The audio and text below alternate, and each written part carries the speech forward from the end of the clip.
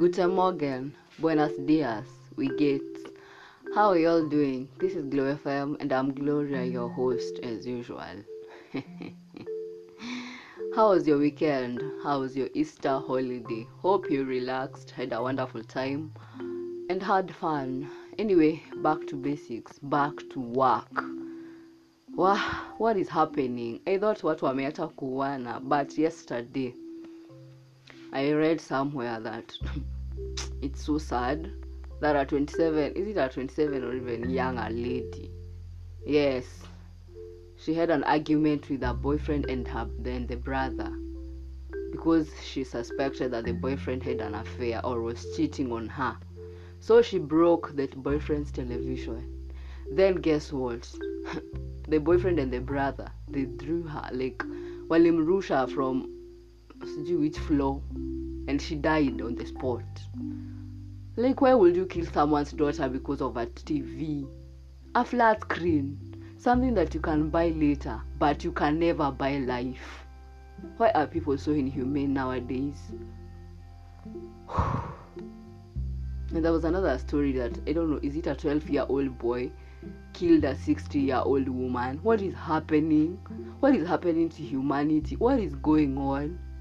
You guys, hata kama ni mauchungu, bitterness or whatever, just stop killing each other. It's not right. You know you will kill them, then you'll be arrested and you can even rot in jail, especially if you don't have the money to post bail. Or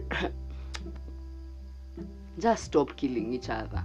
Stop killing each other. Stop this inhumanity. Just live with each other in peace. If someone vexes you or annoys you, don't do irrational stuff. Like, if that lady hadn't broke the boyfriend's television, probably she wouldn't have been dead by now. She could have just walked away. Si lazima you be in a relationship with someone.